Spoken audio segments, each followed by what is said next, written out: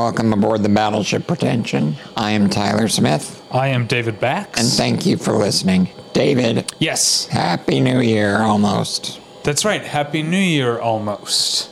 Right? Yeah, I'm trying to think when I should... This might go up early. Okay. Or maybe, you know what? I might just put it up late. Okay. People are busy anyway. That's true. It might already be 2024 by the time I post this. Okay.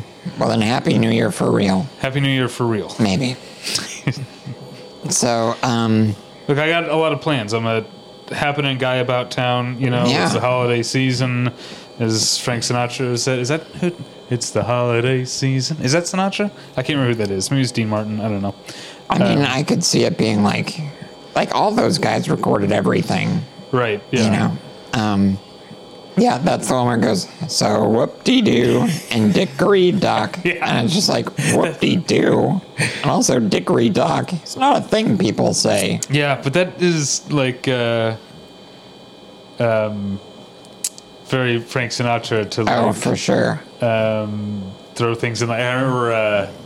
I think I mentioned on a recent episode, maybe a couple of recent episodes, that I watched through this like DVD box set of like Mel Brooks TV appearances, and he did his impression of like Sinatra doing "Springtime for Hitler," and he did throw a bunch of like skibbity doos in there and stuff like that.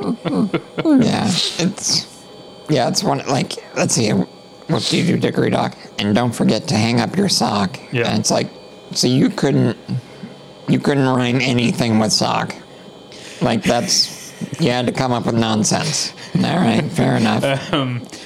Well, that also reminds me of, because it's the holiday season, there's been I've been listening to a lot of Christmas music. I went through a period of like being too cool for Christmas, but for the past like 10, 12 years, love it. I love Christmas. So I've been listening to a lot of Christmas music, and every time I listen to It's Beginning to Look a Lot Like Christmas, I think of you, because when Perry Como says, Mom and Dad can hardly wait for school to start again. Yeah, that's right. You always like got mad at that line. Yeah. It's like, fuck you.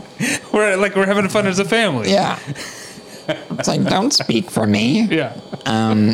But yeah, and so speaking of Christmas, I've got a story for you, David. Oh, okay. And that story will lead into what I want to talk about at the top here. Okay. And so I want to say it was probably 5 years ago, and I was teaching high schoolers getting college credit. And it was like, I think it was the last, maybe second to last class of the fall semester. So it was into December. So, you know, people are talking about Christmas. Mm-hmm. And one of the kids said, like, what's your favorite Christmas movie? And I said, it's hard to choose, but probably Charlie Brown Christmas. And also, like, I don't know why I feel guilty when I say Muppet Christmas Carol, but I love it. And then a guy, like, raised his hand, and he goes, I have a question for you. And you could just tell on his face. And I was like, are you about to ask me if Die Hard's is a Christmas movie? And he's like, yeah, how'd you know? It's like, because everybody talks about that. And this was fucking 4 or 5 years ago. I'm done with this thing. I'm fucking done with it.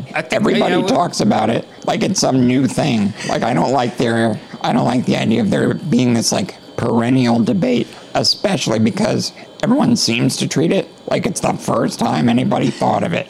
And it's exhausting. Right now, you're part of the problem because you're bringing it up again. We've talked about this in Christmases past. I know, but that's the thing is, like, everyone just keeps talking about it. Like, and I'm saying like on the Facebook, solution is it's just ignore it. Just ignore it. I don't know, man. I think there's just something about, like, every Christmas I see it like at least 8 or 9 times, and everyone's like, all right, guys, let's settle this. It's like, you're not settling shit. All right? Yeah. You're going to do the same shit the next year. Like, I'm part of, like a dad's Facebook group. And so God.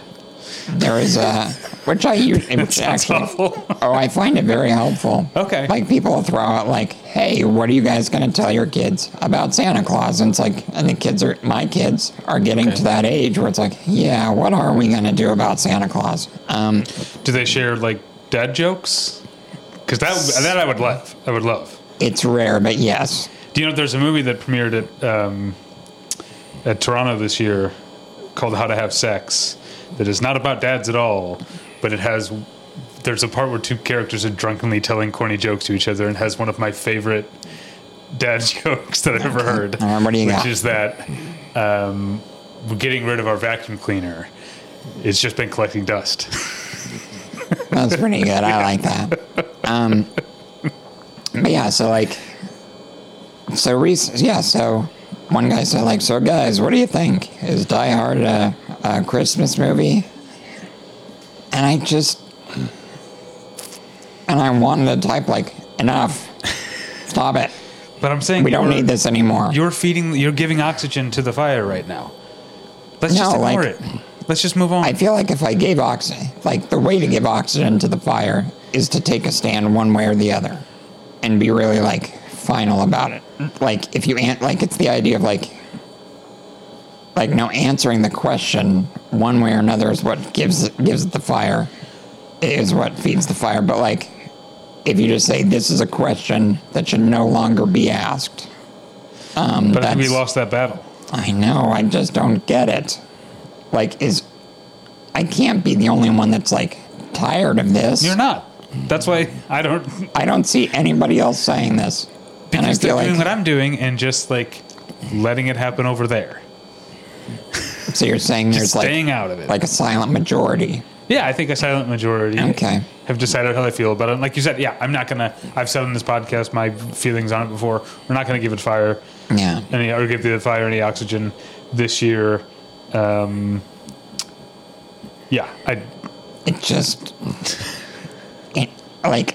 don't know why I'm so angry, but I am. I'm so angry. And, there's so many other things in the world to be angry about, and yet somehow this just keeps getting me. I don't know what to tell you. Sorry, everybody, to waste your time. Yeah, everyone who's listening to this has probably already come to a decision about it. Hopefully, just kept it to themselves. Don't care. Yeah. Don't care anymore. Yeah. I don't remember what her last name is now, but my friend Jennifer Freeman, who you know from Bus Stop. Yeah. One of the actors. Oh, I see. Yeah. Never mind. I was very confused by what you said. Oh, yeah, because she got married. I don't remember her last name now. But I want to say it's like Hornbeck or something. This is a dumb, now that they didn't change her name, we got married, and I still, forget that people, I still forget that people do, I guess? Yeah. I remember asking, I asked Frank, Feel My Wrath McGrath. Yeah. For some reason, I can't remember if I was, trying to tag her on Instagram or something, and I was like, "What's your wife's last name again?" And he was like, "McGrath." That's not right. Yeah, that's something that almost everyone we know has done. But nonetheless, she and I went to high school together in our senior year. We were in The Lion in Winter. Uh-huh. And so she posted a photo on my wall of a still from the movie of Peter O'Toole and Katharine Hepburn laughing, and it says, the thing said at the bottom, it's something to the degree of, and they think Die Hard is an edgy Christmas movie, and because it does take place at Christmas, and it's so dysfunctional. Yeah. But I think we just don't need to have any debates anymore. Die Hard's a Christmas movie if you want it to be. A Lion in Winter's a Christmas movie if you want it to be. Yeah. Tangerine's a Christmas movie if you want it to be. Eyes Wide Shut is a Christmas movie if you want it to be. Sure. All of these, it's fine. Yeah. Iron Man 3. No one's making these rules. Yeah. Actually on Christmas today, we went to, like we always do, went to a bar with friends on Christmas Day, and someone was saying A Long Kiss Goodnight should be, it's all Shane Black movies. It's Christmas and everything. Kiss, Kiss, Bang, Bang. Yeah. Okay, sorry. From what I understand, I've still never seen these. Me neither. I know. Mike Schmidt would be so mad at us. I know. It's been 10 years. Let's just haven't seen it. Let's plant our flag on that. We're never watching Lethal Weapon. Yeah. Maybe. So, I don't know. But we can move on. Sorry, everybody. Well, you know what? I'll do my top of show thing to put the damper on the fire, and this will be multi-part. The first thing is our friend Jordan over at the Film Stage said in his write-up of his 10 best films of 2023 that 2023 is the best movie year since 2007. I would say that, like, while I say that I think 2011 and 2016 were both really good years that get overlooked, there's no denying to me that 2023 is a stellar year. You know, But I mean, you're only able to see what you're able to see here. right? But I've seen like 80 movies. Yeah.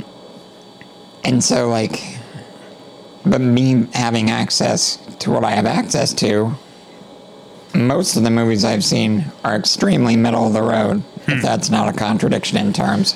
Right. But, They're hardcore but yeah. middle of the road. Yeah, absolutely. But so when I look at like my top 10, 15, it's like, these are all pretty great. But at the same time, like, I feel bad. I feel like my top 10 is super basic because it's all the movies that like everybody's talking about, like Holdovers and Oppenheimer and stuff like that. And I feel like usually my top 10 is a little bit more varied.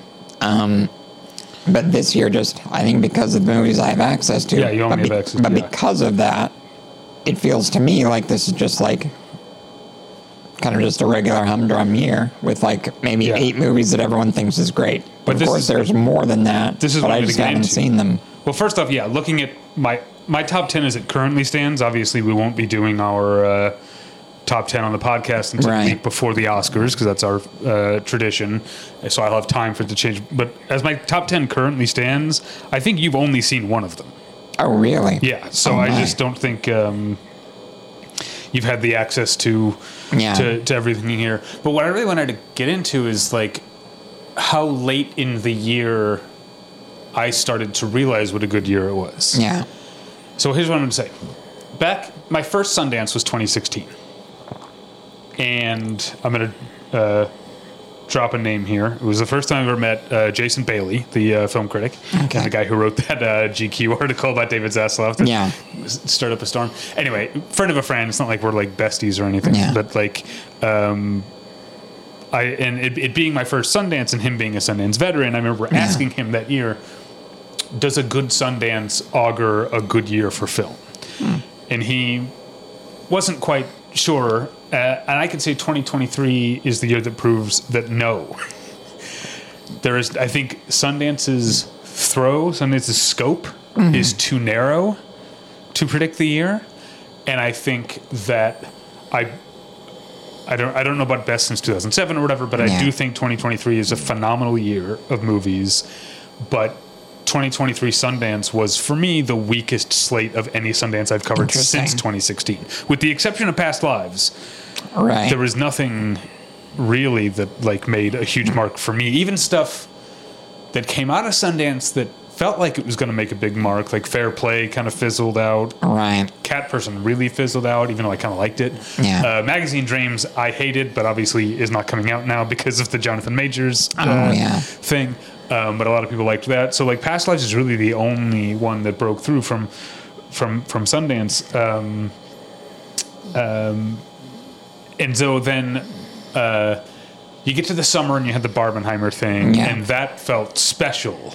Yeah. But one weekend is not a whole year. Right. I think it wasn't until I went to TIFF in early September. Yeah. I saw 15 movies at TIFF. I would say 13 of them were great, and the Yeah. other 2 were good. Yeah. I think that was when I started to realize, like, wow, that like I feel what like a stellar year. And then AFI Fest, which was late October, also cemented it. Even I didn't see as many movies as I wanted to at AFI as I would have at AFI Fest because Yeah. they stupidly scheduled AFI Fest over the weekend before Halloween, which is like I've got shit to do, you know, there's parties and stuff. So I didn't see everything there, but everything I saw at AFI Fest was good. And AFI Fest, I think, is again, it's late in the year, but the nature of AFI Fest, which is sort of acts as the like best of the festivals Yeah. for the whole year, is a good way of telling if a year is good. So it's interesting with the release pattern how long it often takes, or at least long it took this year, it took until mid-September for me to go like, I think this might be a really good year. Having not been to any of these festivals and just hearing like word of mouth, it does seem like over the last 10 years or so, it does feel like Toronto is more of an indicator than Sundance. Yeah, I think Cannes is probably the real indicator. Sure. But I've said before that I can never go to Cannes because I know once I go once, I'm going to like rearrange my life to go every year. Yeah. It might cost me my job, it might cost my my marriage. I can't be someone who tries to go to Cannes every year. I'm exaggerating, obviously, but Cannes and Venice, and I guess Telluride. But I mean, Telluride seems more like I mean, Telluride has a lot of like awards contenders, but it feels like it's mostly meant for the kind of stuff you're talking about that you're able to see, middle of the road awards type stuff. Yeah. I think if you once you throw your net internationally, I think 2023 just fantastic year. We'll see how it shapes up. But there are movies that are great that are going to be on a lot of people's lists that I agree are great that aren't even going to be honorable mentions for me because it's too dense a year for me. I did have the thought the other day of like, this might be a good year because I started noticing like what was in my number like 16 spot. Mm-hmm. I'm like, oh, wow. Like this is great. And it did not make my top 10. And like, for example, like Killers of the Flower Moon just got bumped out of my top 10, and that's great, along with several other movies. Yeah. And so, I feel like I did have that thought the other day. Yeah. Like, you can't judge, I feel like you can't judge a great, like a movie year based on your top 10. You can base it on your top 20. Yeah, because you can, generally, if you look hard enough, you can find 10 great films any year. But if you get to like, top 20, top 30, and you're still in like great movie range, then so we've luckily we've killed a lot of time because speaking of middle of the road Oscar movies, I feel like that'd be a good transition, although we have to do an ad. So real quick, I want to tell you about tweakedaudio.com. Tweaked Audio is where you go for professional quality earbuds in a variety of stylish styles and colorful colors. They look great, they sound great. I use them each and every day of my life. This morning, while working from home, I'm on a half day today. Mm-hmm. This morning I was listening to a new album by an Australian like technical death metal band called The Ritual Aura. And the album Heresiarch? I don't know how you pronounce it, but it's got a kick-ass like dragon with a glowing plasma mouth on the cover. Very cool cover. And it sounds very good. It's a very textured album. A lot of times technical death metal can be very like technical and not necessarily a lot of emotion or pathos, but there's a lot of varied instrumentation on this album, and a lot of it is intense, but also a lot of it is kind of pretty. So I really like The Ritual Aura's new album, which I don't know how to pronounce, and it sounded great on my tweakedaudio.com earbuds. They're available at a low price at tweakedaudio.com, but if you use the offer code PRETENSION at checkout, you get 1/3 off that low price and no shipping charges. So please go to tweakedaudio.com and use the offer code PRETENSION. If debit is your go-to card, Discover thinks it's time you get rewarded too. So, check out Discover Cashback Debit, a game-changing checking account with cashback on everyday debit card purchases. That's right. Cashback isn't just for credit cards anymore. Whether it's a movie date, flea market find, or midday latte, you can start earning cash back. And did I mention there are no fees, period? Check out transaction eligibility and terms at discover.com/cashbackdebit. Discover Bank, member FDIC. Okay, we're back. It is, as you said, it is end of the year catch-up award season time. These are important movies.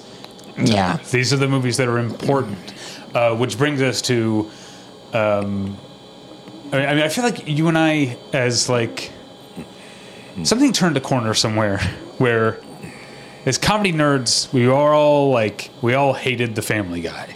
Sure. And it feels like at a certain point, everyone was like, the Family Guy's actually not that bad. I haven't gone back and revisited it. That's the thing is, like, later seasons, they started dropping a lot of the stuff that kind of made Family Guy what it was in the early seasons. Like, they don't do nearly as many cutaways. Like, they seem to be... remember the time? I can't exactly. do that accent. But they seem to do, like, a lot more story-based, character-based. Okay. Still not American Dad, but what is? Okay.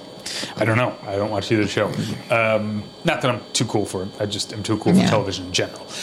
But why do you bring up Family Guy? Because one of the great things that Family Guy has given to film discourse is the phrase, it insists upon itself, which is when they're dying or something. I can't remember. I haven't seen the whole episode. I've only seen the clip. And Peter, like, wants to admit before he dies that he thinks The Godfather is overrated because it insists upon itself. And it's like, it's very funny, and it's funny that it came from Family Guy, as far as we know. I've asked this question on the podcast before. If anyone knows if that phrase existed somewhere before that Family Guy borrowed it from, let me know, because it's a great phrase. I have to assume that maybe one of the writers heard it from another writer. Right, yeah. At a party or something. Because it is such a great descriptor of a certain kind of movie. I don't think The Godfather counts. No. But I guess I can see that it's kind of operatic. It's like based on a trashy novel, and it's like it does take itself kind of seriously, but it's also like cool and fun. I don't know. But I've definitely had that experience before of movies that I feel like insist upon themselves. But for me, and I think, again, you and I are comedy people, a lot of times movies that don't have any laughs in them are the ones that are like, it feels like, no, we can't laugh at this because it's serious. Whereas, like, some of the great, like, dramas of all time, you know, Goodfellas, There Will Be Blood, Fargo, Citizen Kane, like, there's comedy in these. There are laughs in these movies, and so often it is a sign of a movie taking itself too seriously. But there are, I mean, everything's subjective. There are occasions where that kind of works for me. Sure, of course. I think 3 years ago, when we did our top 10 and we do like underrated and overrated. I think I said The Devil All the Time was the most underrated movie of the year because I could totally see someone doing the eye rolling and insists upon itself type of thing with that. But I feel like it reaches a level of like kayfabe almost that it works for me. There is, when talking about this, it's hard to pinpoint exactly what it is. Like, there's just kind of a vibe. And I would say that, yes, a movie being extreme, like, there's a difference between a movie being dramatic and a movie being dour. And I feel like this is not always the case, but I feel like a movie being particularly dour, in a way that really, like, insists upon itself. I feel like that's pretty common for movies that, like, take themselves very seriously. Yeah, it was, I mean, Arrival was a turning point for me, but it's Denis Villeneuve with Sicario and Enemy and Prisoners was someone that I didn't like his films for this exact reason. I felt that they insisted upon it, so we gotta stop saying it. I liked those more than you did, however.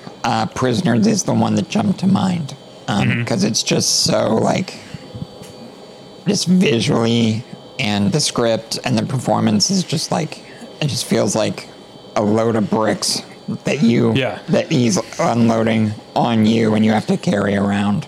It's sort of like, I remember thinking, like, I said something to my wife after we saw it together. I was like, well, that was really unpleasant, but at least it was 2.5 hours. Yeah. On top of everything else. And I recall you said, I'm not saying this, like, as a way of, like, saying you're repeating yourself. What I'm saying is, like, you said a similar thing about the movie Detroit. Yeah. Which I didn't see. No, but I remember you, like, the moment I asked you about it, you, like, rolled your eyes, and you're like, well, it was really sad, but at least it was really long. Yeah. I forget. Have you seen American Fiction? Yes. Yet? Okay, so this isn't a spoiler, but it'll ruin one joke that I liked in the movie. There's a part where he turns on. It's not BET, but it's like something like BET. Yeah. It's like Black History Month, celebrating the beauty of the Black experience, and then every clip they show is from like 12 Years a Slave, or like a drug movie, or like something like that. Like that's what Detroit is to me. It's like, oh, we're gonna make a movie about racism that's going to be 2 hours and 40 minutes of black people being tortured. Yeah. That's how uplifting. Yeah. It's like, well, I guess that is part of the experience, and an important one, but at the same time, and I do feel like along those lines, well, let's do this. First, let's define what it insists upon itself actually means for us. I mean, for me, it means the movie is not confident enough in itself or confident enough in the audience that it will get it, that it has to insist. It has to lay it on thick, and that's why I said that, like, no laughing. This is serious type of thing. That's very interesting that you associate it with like a phrase, which is no laughing. Yeah, this is serious. Because my phrase that I associate with is like, okay, you guys, come on, like that kind of thing. Like, this is important. And so, so when I thought a little bit of Denis Villeneuve. I thought a lot about Steve McQueen. Who you like more than I do, but neither of us like Shame really at all. Yeah, I didn't like 12 Years a Slave either. I mean, me either. Small X was the turning point. I mean, Widows, I think, I don't know, that's interesting because I talked about it being subjective. Like a movie like The Devil All the Time, or another one popped in my mind and now I've already forgotten it, where it's like, it's so, like, knowingly like po-faced that maybe you actually are kind of supposed to laugh. And I've heard that interpretation of Widows is that like Widows like at times almost borders on camp. Like, I think it was friend of the show and our friend Jake who said like, come on, this is a movie that repeatedly has Viola Davis dramatically emerge from the darkness holding a small white dog. Like there's an argument to be made that the movie does know what it is and is supposed to be kind of overly dramatic, which is how I felt about The Devil All the Time. I didn't get that with Widows, but maybe I'm too dumb. Well, I wasn't a big fan of Widows either because, like, I mean, the movie's not necessarily a genre movie, but there is an element to it. There's a genre element to it. And I feel like one thing, and I wish I could come up with more examples, but I feel like a genre movie that appears to be ashamed of the fact that it's a genre movie. And so it'll be like, I'm going to elevate this. I feel like you'll find it with certain types of horror movies. I think people have accused Ari Aster of that. I don't think so. But, especially not with Beau is Afraid, which is like, I mean, there are parts of Beau is Afraid that I would say that's a comedy. Like, 100%. Yeah, Birthday Boy Stab Man, come on. Which I think is my Letterboxd bio right now. I tend to change it to movie references every once in a while. And so there are certain filmmakers that I associate with this who just really, I think an argument could be made that Iñárritu has become this. Yeah, I think that's a great... I like Birdman, and I like The Revenant. Like, I think that there's genuine artistic achievement there, but also it does seem to be like, hey guys, check this out, I got stuff to say. Which I don't begrudge a movie having something to say, but it's just that feeling of like, there's just like almost a school marmish tone to it. Yeah. And I don't know, like I'm going to keep repeating myself, but like it is subjective because sometimes there are movies that I really like that could be seen as, I don't know, humorless.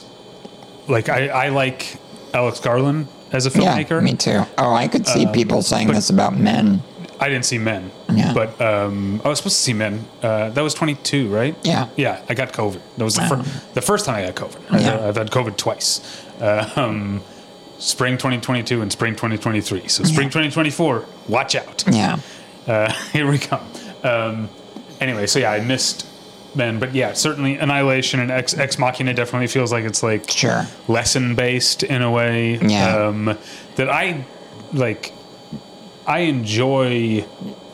Like, yeah, I don't necessarily see. Oh yes, okay. I'm making a mental note to come back to something.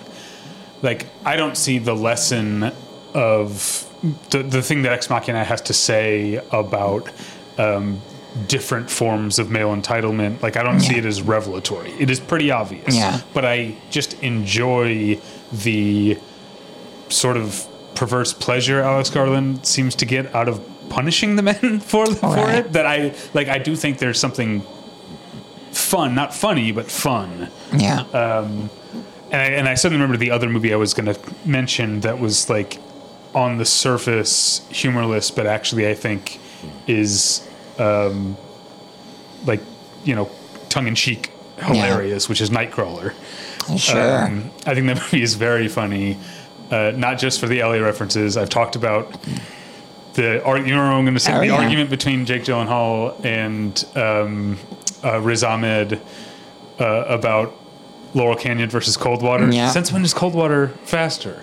It has fewer lights, but Laurel has places where you can pass. Yeah. I think about it because I live in the Valley and work in Beverly Hills. I take both of those streets plenty, so I think about that a lot. But I do think there are a lot of other things in that movie that I find entertaining and funny. Yeah. But I could see someone, you know, thinking it's way too into itself or way I could see that. Like, I feel like most movies, again, like, it's hard to pinpoint exactly how a movie does this, but like when a movie like really feels like it's like, I'm gonna blow your mind, man. Like, I feel like there's a quality to that. Like, speaking of like another Jake Gyllenhaal movie that, as everyone knows, I hated so much, is Demolition. Which I never saw. Oh my gosh. He warned me away.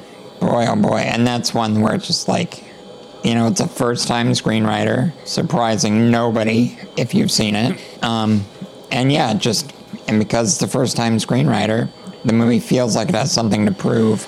And it's just borrowing from all these other movies and like combining them into like this one thing that the guy seems to feel like is really really exciting and really novel. And it just feels like, look, hey, anybody like myself who wrote like a screenplay when you were a teenager, I guarantee that was self-important and insisted upon itself. And that's what Demolition feels like. Ugh. Well, I think the one, because I think you and I, well, that's not true. Sorry. This can't be fun to listen to. Me, like, battling it out with my brain. Sure. And you only getting one side of the conversation. I was going to say we've mostly been picking movies that people agree on. That's not true. A lot of people like the movies that we've talked shit about. And Denis Villeneuve, like, there's a reason that he keeps making movies. And but, don't get me wrong, he's doing well now. I mean, although I had some of the same problems with Dune. I was going to say that, yes. But I really liked Arrival and Blade Runner. Blade Runner 2049 I really liked. Yeah. So he's proven that he can, you know, get to me. But Dune, I mean, I think my like damning with faint praise when I saw Dune was that I wasn't as bored as I was afraid I was going to be. Well, I mean, when you think about it, the source material itself is kind of self-serious with, you know, and I feel like I never finished reading it. Exactly. Yeah. Exactly. Yeah. But like when David Lynch can't really bring much to it. Yeah. That's when, you know, like the source material itself is just going to drag people down. But I'm going to throw out a couple. Okay. That I think. Well, one I've said on the podcast before, Lynn Ramsey's "You Were Never Really Here" is a movie that feels. Luckily it's nowhere near as long as Prisoners, but it feels kind of like Prisoners, and like, wow, this is just a gauntlet of upsettingness. I've actually never seen it. Yeah, I mean, and maybe you'd love it because I like Lynn Ramsey a lot. I love Yeah. Ratcatcher and Morven Caller. I never saw. We need to talk about Kevin. Oh, it's so good. Okay. I'll add that to the many lists that I have. But yeah, you were never really here. I remember, and having that. Also, I've talked before about how much I hate that feeling, which is, this is kind of like narcissistic of me. You go see a movie with a group of people, Yeah. and immediately afterwards, you realize they all liked it and you didn't. Yeah. And you feel like, oh, am I going to be a spoil sport? But like, again, that's me being a narcissist. Like, you know, who says my opinion is going to spoil their opinion? They'll probably just think I'm an idiot. Well, that's the thing is, like, apparently a lot of people, But like, this many was- people, I've read so many people saying, oh, who are they to tell us what to think? It's like, Yeah. no critic worth his salt is telling you should think this. They're Yeah. just giving their opinion. But I guess it's different when you're with critics because they all Sure. have So I saw a critic screening of. I missed it at Sundance this year, but I saw a press screening of You Were Never Really Here. And I was at the Wilshire screening room, and I walked outside afterwards along with two friends of the show, Jack Giroux and Emily St. James, and they both really liked it, and I felt bad being like, that wasn't for me. Yeah. But I've had that. I mean, this is not an insist upon itself movie, but I remember seeing a press screening of Don't Think Twice. Is that what it's called? The Mike Birbiglia like improv like movie. Where I they're don't all remember. trying to get on Weekend Live and stuff like that. I did not care for that movie at all, but not Yeah. an insist upon itself movie. Just that I didn't think it was entertaining. So that's okay. I remember when I went to see 12 Years a Slave, I went to a screening, and our friend Amy Nicholson was there, and as everyone was leaving, she and I, like, caught each other's eye Yeah. and, like, warily approached each other, and, like, we unspokenly waited till everyone was gone. I was like, I didn't like that, did you? And she's like, no. And so we talked about it for a while, but, like, clearly we both felt like, man, I feel like I'm not allowed to not like this movie. Yeah. But it was such a relief knowing that someone else at that very screening did not really care for it. I think it gave me permission to write a less than sparkling review. Yeah. I remember a couple years ago, I saw I guess it was maybe just last year. Natalie and I went to like a for your consideration screening of Romania's Oscar submission, which is a very, very bad movie called Immaculate. That is, again, at least it's on the short side, but it's still just like, oh, this young woman gets like checked into a drug rehab, and over the course of the next 90 minutes gets like passed along from one man to another and repeatedly abused and raped and taken advantage of. And it's like, I just hate it. So it definitely is one of these type of movies. Yeah. But there was a reception afterward. And so I'm standing there. I have my like little cheese plate, my glass of wine. You know, I'm standing there. Natalie goes up to the bathroom, so I'm standing there it's like standing tables type of situation. There are two other women, and they're like, "What did you think of the movie?" And I know like probably half the people at the screening are in some way involved in the movie, or in some way like from the Romanian government or whatever.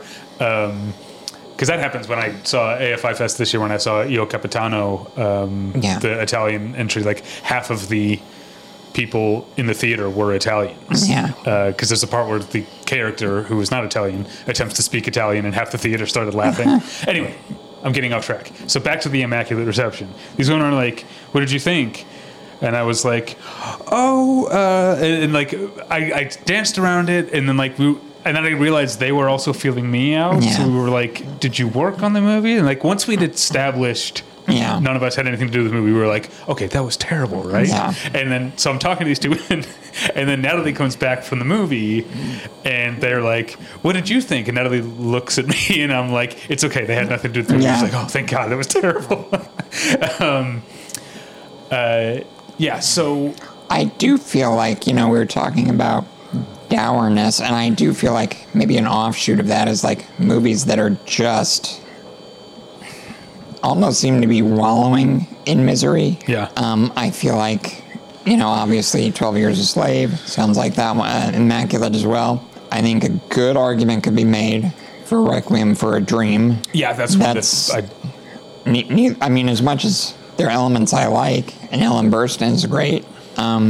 Yeah, that's one like everyone's like, this is amazing. I haven't revisited it, but it's one of those movies that like I saw, liked at the time, and I can, without revisiting it, I can already tell like I don't think I'd like that. Yeah, no, absolutely not. I mean, obviously, like there's some really great editing in there. The music's pretty good, so like it's not a terrible movie, but it definitely. And I'd say this is kind of an element to Aronofsky in general, is there's like, he's taking himself very seriously. Yeah. That hasn't stopped me from really liking, I mean, I love Black Swan, and I feel like that could be one that people would easily say this about. Yeah, but I mean, I don't consider myself an Aronofsky fan, but the two that people say I should see are the two, like, or that I would like, are the two I haven't seen, which are Black Swan and The Fountain. Is that? Yeah, I haven't seen The Fountain. Yeah, I never saw either one of those. I go back and forth on Mother. I feel like that, I think theologically it's a mess, and all this guy has to do is talk to like a first year, theology student to get rid of a lot of this stuff. However, I really like its audacity. I like the acting. I'm glad I love the art direction. Yeah. Exactly. I feel like that exclamation point in a movie that is not The Informant could give you an indication. Yeah. Like what? Nothing insists upon itself more than an exclamation point. You're reminding me actually of something that, this is getting kind of off the mark, but something that the aforementioned Emily St. James said on Blue Sky about Barbie this year, which is, she was like, to people who are steeped in feminist theory, Barbie probably seems really reductive. Yeah. But to people who aren't at all, it probably seems like it's articulating things that they've never been able to put into words before. So I think with something like Mother, it's like, you know more about theology than the average viewer. To the average viewer, maybe it does work as a kind of like gateway drug or a stepping stone. Barbie, I feel like there could be an argument there. Granted, it's too funny. It's funny, but then like, to me, it's like that America Ferrera monologue comes along and it's like, oh, jeez. But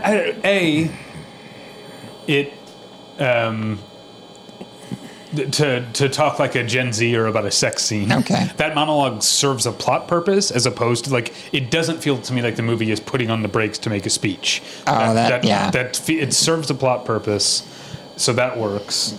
But again, like I said, like the movie is not only too funny, it's too silly to insist upon itself. I guess so, but at the same time, like, I would absolutely say that something like Vice or Don't Look Up insist upon themselves, and those aren't funny, right? But they're attempting to be, yeah. So I guess this goes back to being subjective. It's something. This is getting into television, but I often feel like I have to defend the show BoJack Horseman against people who have an idea of what it is. That it's like the like sad horse comedy that has a lot of platitudes about depression and mental health and stuff like that. Like mental health, it actually kind of like, the show mocks the idea of like using mental health as a crutch at one point when Mr. Peanut Butter becomes #SadDog. But also, I think what people who maybe don't know the show aren't realizing is that at the same time as it's a deep and sometimes troubling character study, it's also one of the silliest shows that has ever been on TV. Sure. When I think about like one of my favorite episodes of BoJack Horseman, it's called Head in the Clouds, and it ends with this like really emotional knockdown drag out argument between BoJack and Diane about things that have been unsaid for like 2 seasons at this point, and it's like very raw and very character based. But it's also an episode in which a homemade sex robot called Henry Fondle talks his way to the top of the CEO, being the CEO of a streaming service through repeated double entendres that are misunderstood. Oh, that's Like, great. it's the silliest show, and also it's this other thing. So I mean, feel like, for- again, with Barbie, For my money, like the silliest thing is when Todd and Quentin Tarantino are going to like make this movie, but like they keep changing the medium to something that's like more like the essence, and then they finally arrive at like a gift basket. Like this movie, it's is that what it is? It's a curated bi-monthly box of. It's a bi-monthly box of curated snacks. That's right, yeah. Because I remember Todd says, like, I know it sounds confusing, but it's the bi-monthly that means every 2 months, not the bi-monthly that means twice a month. Yeah, it's I love that show, but there are some shows that I've stopped watching after one season because I got this feeling from them. One of them is Ozark. I stopped watching after the pilot episode. People love Ozark. There's good performances, but man, that thing I found it so exhausting. Yeah. And it just, as opposed to like Sopranos or Deadwood or The Wire or whatever, like movies that, like shows that are dramas that have to do with crime and that sort of thing. But it's not merely that they're funny, but also they just seem to like be aware enough of themselves to understand. I think that's the thing, is there's a certain lack of self-awareness to movies that are so serious. They don't know how they come across. Yeah, Exactly. The Danish Girl is one that I think of all the sure, time. absolutely. But real quick, back to what you were saying. I'm going to paraphrase because I can't remember the exact quote, and also Twitter being what it is, I can't remember who said this. Right. But basically, they were saying, like, someone was saying you can trace the downward slope from the, like, new golden age, second golden age of American television through the difficult man dramas from Sopranos down to Breaking Bad down to Ozark. Like, you can see, like, a thing that was once revolutionary becoming more dumb and more rote as it goes on. Yeah.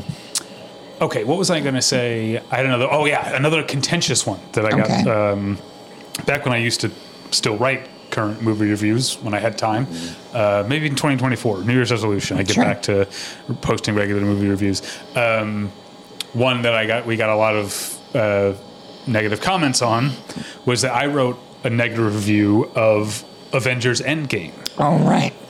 And I think I am not obtuse here. I understand that there are people who at that point especially were so invested in the Marvel Cinematic Universe that this 3-hour like slog felt like a big culmination of something and felt important. But like, I just always thought these movies were supposed to be fun. Yeah.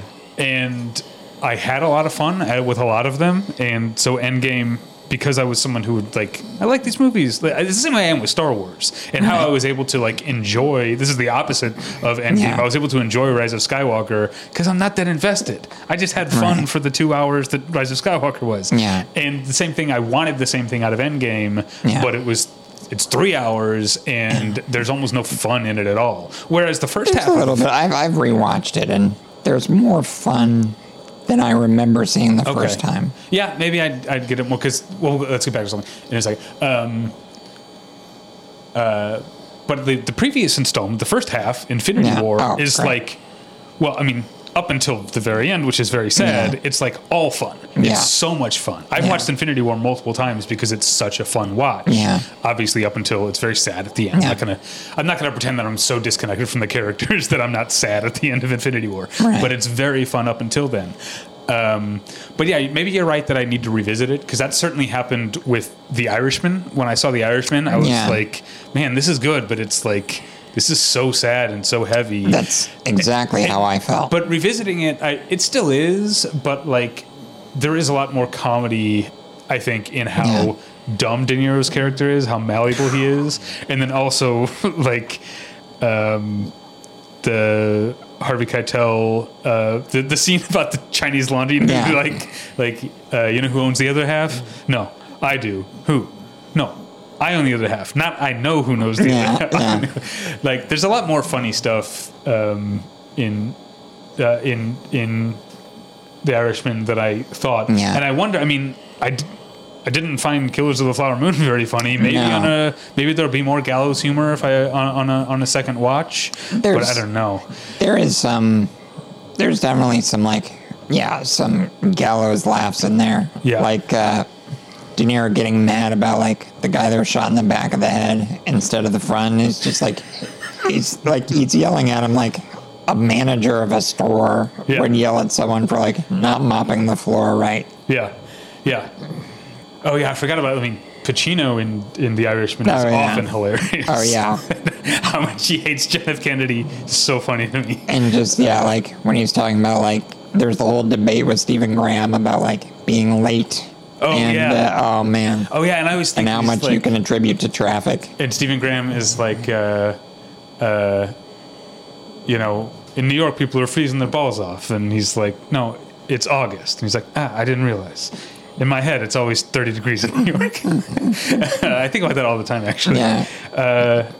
So yeah, maybe I need to rewatch Killers of the Flower Moon. But I felt like I had something else another example I was going to give, and now it's escaping me. So do you have anything else that was on your mind? Yeah, I mean, so here's the thing. I think that when a movie insists upon itself, I think it actually gives itself a free pass to do things that other movies would be like, that doesn't feel right. For example, Free State of Jones. Did you ever see it? I did see that. Yeah. Oof. I mean, there's some good performances and stuff, but at the same time, it's just like, that is a movie that takes itself very seriously. So much so that there's a scene where Matthew McConaughey is, like, his character is basically an outlaw at this point, and he's working with, like, runaway slaves and all that, and so he gives, like, this big inspirational speech, which ends with him saying, "We're all N-words now," and I remember being like, wow, that is a choice. Tone deaf. Like, totally tone deaf. Because it's also, like, I wanted, like, a guy to raise his hand and be like, we're like this because we were born like this. Yeah. You are like this because you made a number of choices. And it just, like, but clearly the movie thought it was doing something very important. Yeah. So it had no qualms at all with its main character saying that and believing that. I mean, it was crazy. And similarly, Eat, Pray, Love. Did you see that one? No.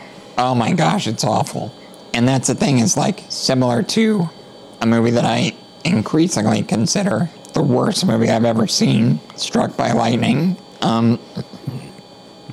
These are movies they're so sure that like they've got the answer to everything that they ignore the fact that their main character is a fucking sociopath.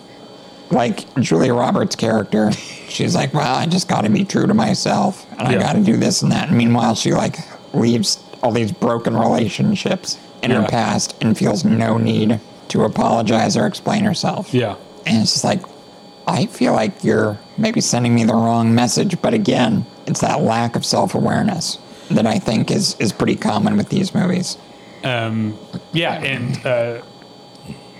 These movies are so, like, sure that they're important or impactful that they don't realize how silly they can be sometimes. Absolutely. Like, Pay It Forward is a good example of that. Yes. I think I haven't seen Life Itself, not the Roger Ebert documentary. Yeah. But, I haven't seen that. I also haven't seen Remember Me, which I know with Robert Pattinson. Do you know?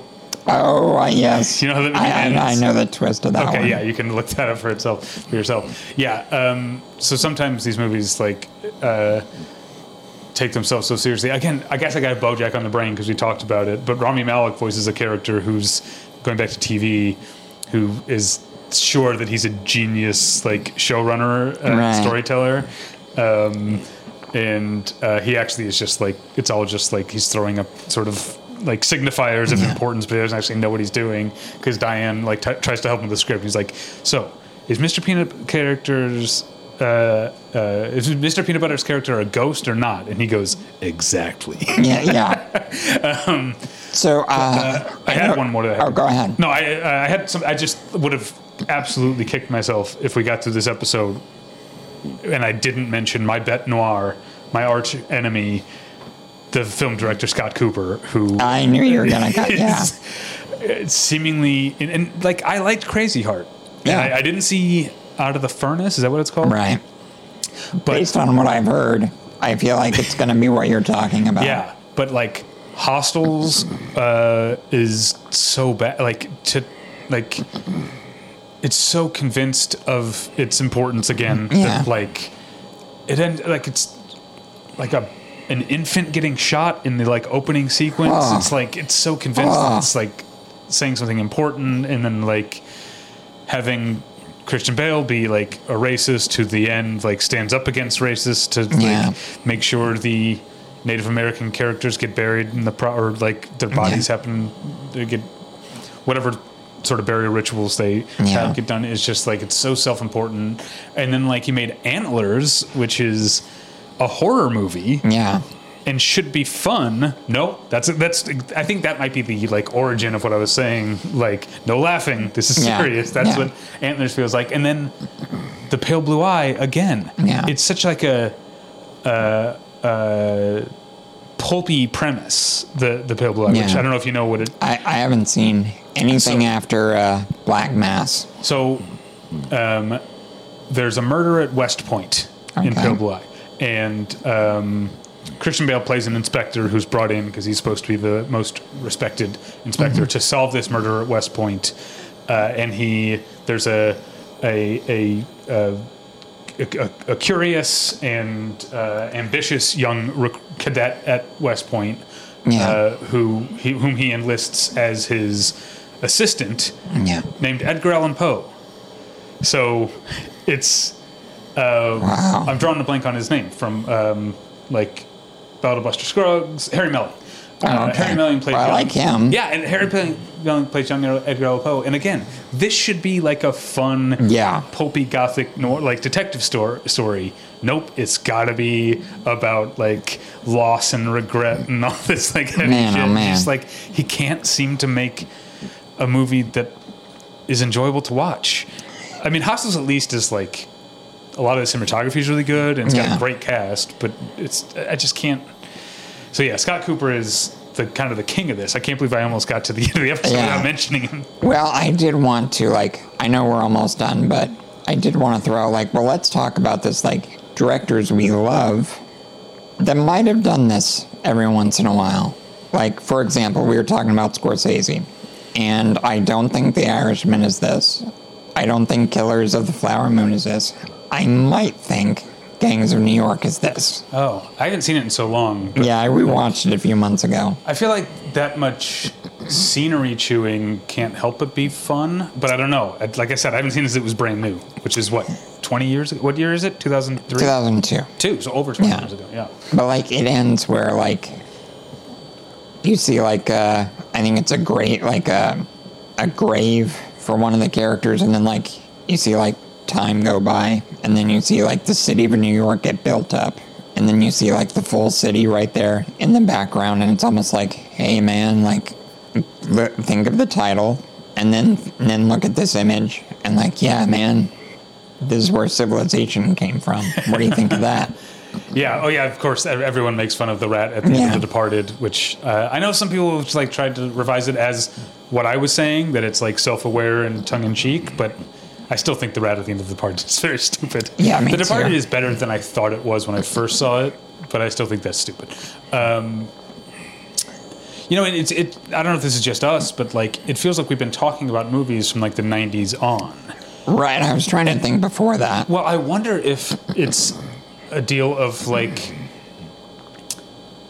time proving us right, where the self-important movies from the 50s, 60s, and 70s maybe mostly have faded from memory, and the actually good movies are what's stuck. I feel in my lifetime, Easy Rider has gone from a movie that's this revolutionary classic to one where it's kind of dated and also like clearly thinks it's doing something. Much that like was my feeling when I saw Easy Rider in high school. No, in college is when I saw Easy Rider. I didn't really like it, but I wonder if I would like its in a different way than Mother. If I would like its audacity and its like, go for brokenness more now, because I like. I've since seen at the time that I saw Easy Rider, the only other Dennis Hopper directorial effort I'd seen was Chasers. But I've since seen the last movie and The Great out of the Blue. Did he do Colors? Oh yeah, I also since seen that. That's not a very good movie at all. That's again that thing like with Hostels or Detroit or whatever. It's like. White people making movies about race that are like probably well-meaning but are so blind, so colorblind in many ways that it ends up being insulting. But I don't know. I like Maria Conchita Alonso. Sure, Whatever happened to Maria Conchita Alonso? How do you have a name that's fun to say? Exactly. And I want to see a movie with Mary Elizabeth Mastrantonio. Yeah. And Maria Conchita Alonso. Let's throw Mary Stuart Masterson in there. Exactly. All right. So I feel like Scorsese has done it.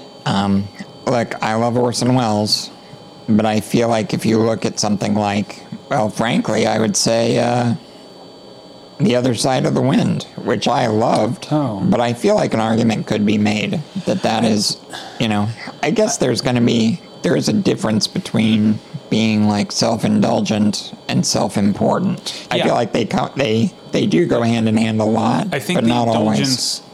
And I think, like with Easy Rider, or like I'm assuming with Easy Rider, the filmmaking bravado in Other Side of the Wind makes it too engaging to be, because often these movies we're talking about that insist upon themselves are boring.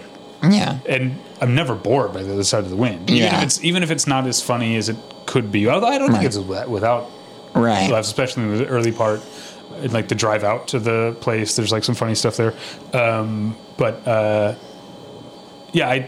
think it's too fascinating in its filmmaking. I think that's a great way to look at it, because there's a difference between a director saying, I'm making something important and feeling like invigorated because of that, and a director saying, I'm making something exciting and new and feeling exhilarated because of that.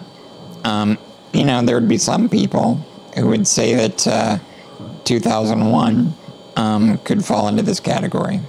Yeah, but it's too gripping to me. Too hypnotic to me. But some people, I could see some people finding it very boring. Yeah. I mean, I remember, speaking of Kubrick, this is like over 15 years ago when I first moved out here. I was a PA on something, and there was a part, I can't go into the whole thing, but there was a part where like someone had to be on guard in front of this room to make sure, because everything was like set up. So it was like, we had to take shifts just sitting in front of the door to this room, making sure no one went in. So we would like watch movies or bring in, I brought in like Kids in the Hall DVDs. And at one point I was watching Dr. Strangelove, and one of the sound guys stopped by. He was like an older guy, or middle-aged guy. And he was like, I showed this to my kids recently. They were so bored. Yeah. Tastes change. Yeah. I've seen, on Twitter, I've seen people say that they find The Sopranos too boring.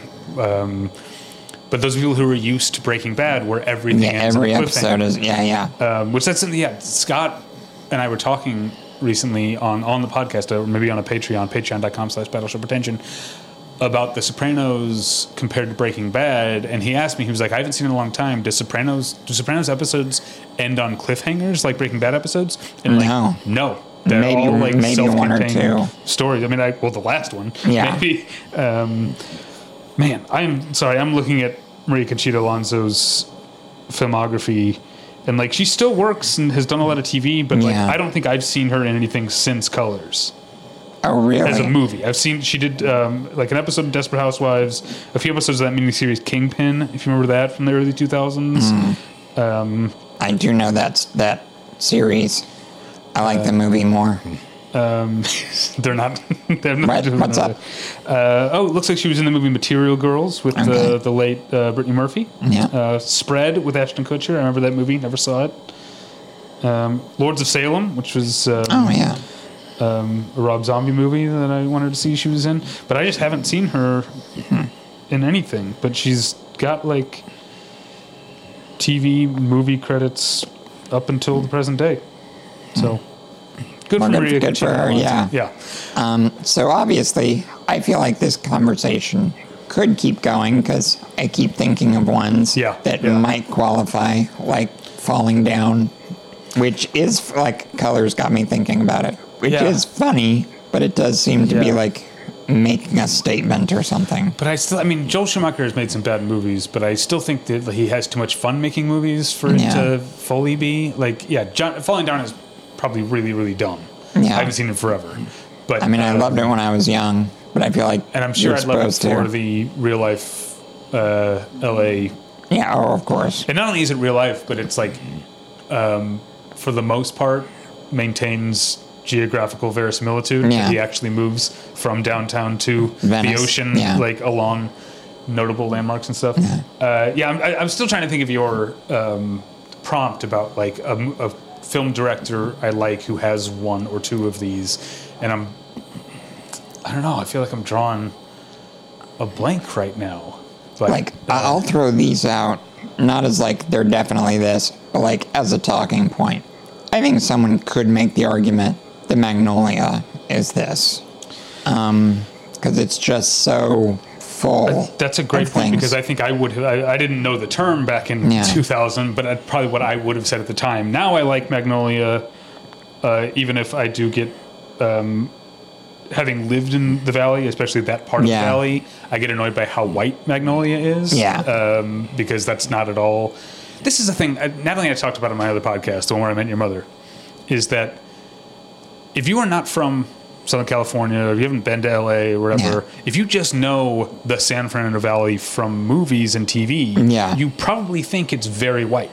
Because Yeah. that's what you see in like Fast Times at Ridgemont High and what else? Like Karate Kid and all these Yeah. things. Like in reality, the Valley is very heavily Latino. Oh, yeah. I mean, like, When yeah, I go when you, into a store, Yeah. they switch to English for my benefit, you know, in my neighborhood. Like it's a very, because Natalie being from here, she asked like, do you think some of the anti-Valley sentiment is racist? And I said, no, because people don't know. No, they people don't. outside of this area don't Yeah. know that it's mostly Latino. when they say Valley Girl, they are not picturing Yeah. a Latino Yeah, woman. Maria Conchita Alonso. Exactly. I was just going to say that, but yeah. I mean, when I took classes about like, you know, what it means to be a white person adopting a kid of a different ethnicity, Oh, right. And my boys are Latino, and they said like, you know, it's like they may wind up being the only kid of their race in your neighborhood, and I was like, I don't think we need to worry about that. Yeah. If anything, like the kids might be made fun of by other kids for having white parents. Yeah. You know, instead of the opposite. But yeah, and then like I think about Christopher Nolan, and I feel like Oh, yeah. Inception, maybe Yeah. Interstellar. I say Interstellar too, yeah. Yeah. And then Fincher, like, even though his movies can be funny, I feel like for a while he was someone that could, like, took things very seriously. I guess I could see that like I was saying about Scott Cooper, that like Panic Room and The Game should be more fun than I thought they were at the time. Yeah. But again, I haven't revisited those, so maybe they I are think fun. I think The Game is a lot of fun. Okay. Panic Room, not so much. But, But yeah, Fight Club was one at the time that I was like, this movie is too interested in teaching. yeah. But again, I keep thinking these examples when I think like I'm probably wrong. Yeah. Yeah, I haven't seen Fight Club in a long time, and I feel like I should probably revisit it. But we should wrap up. Okay. Oh, I I don't know if this is a director that I like, but I feel like Norman Jewison has made movies that I love, like Moonstruck, and then he's made like Rollerball and the Thomas Crown Affair, both of which I think are dull as dishwater. Yeah. And partially because Rollerball is so intent on being this like very serious allegory of like this is what the future could become. It's one of those examples, like we talk about, like, hey, if you've got something to say, put it in a genre movie, and the genre elements will disguise it. Rollerball, not the case. They won't let, you won't let it. But that's, of course, allows me to bring up my favorite trivia facts. The Thomas Crown Affair and Rollerball, both Norman Jewison movies, both remade by John McTiernan. Oh. Isn't that weird? I think I forgot that John McTiernan did the remake of Thomas Crown Affair. Yeah, that was back when he was still... Not that in was jail. pre-13th Warrior, right? I believe so, yeah. Yeah, because then there was 13th Warrior and Rollerball, and then he went to prison or something. Yeah. Yeah. But all right. Yeah, I can also keep talking forever because I'm having fun with this. Listeners, I'm sure you guys are thinking of tons of them. Yeah. So feel free to put them in the comments. Yeah, and you can email us at david@battleshippretension.com or tyler@battleshippretension.com. You can follow me on Twitter and Blue Sky at David Pretension. You can follow Tyler on Twitter at More Lessons. I'm on Letterboxd at David Bax. My other podcast, as mentioned, is the one where I met your mother. You can find that at Battleship Pretension, or wherever you listen to podcasts. Tyler, anything else? Oh, yeah, Tyler's GoFundMe, which you can find pinned to the top of the homepage at battleshippretension.com. I got to get back in the habit of mentioning that. Indeed. And many of you have been extremely generous. Yeah. And I really do appreciate it. And again, I'll keep saying it, like, if you sign up for the Patreon at patreon.com/battleshippretension, that is very similar to helping Tyler because he sees some of that money. And we might need to cut this out. Did we ever make a decision about what Scott suggested for patrons? Not yet. We can talk about it next week. Great. Yeah, good call. But we don't need to do that until January anyway. Indeed. That's it. Thank you for listening. Happy New Year. Yes, Happy New Year. We'll get you next time. Bye. Bye.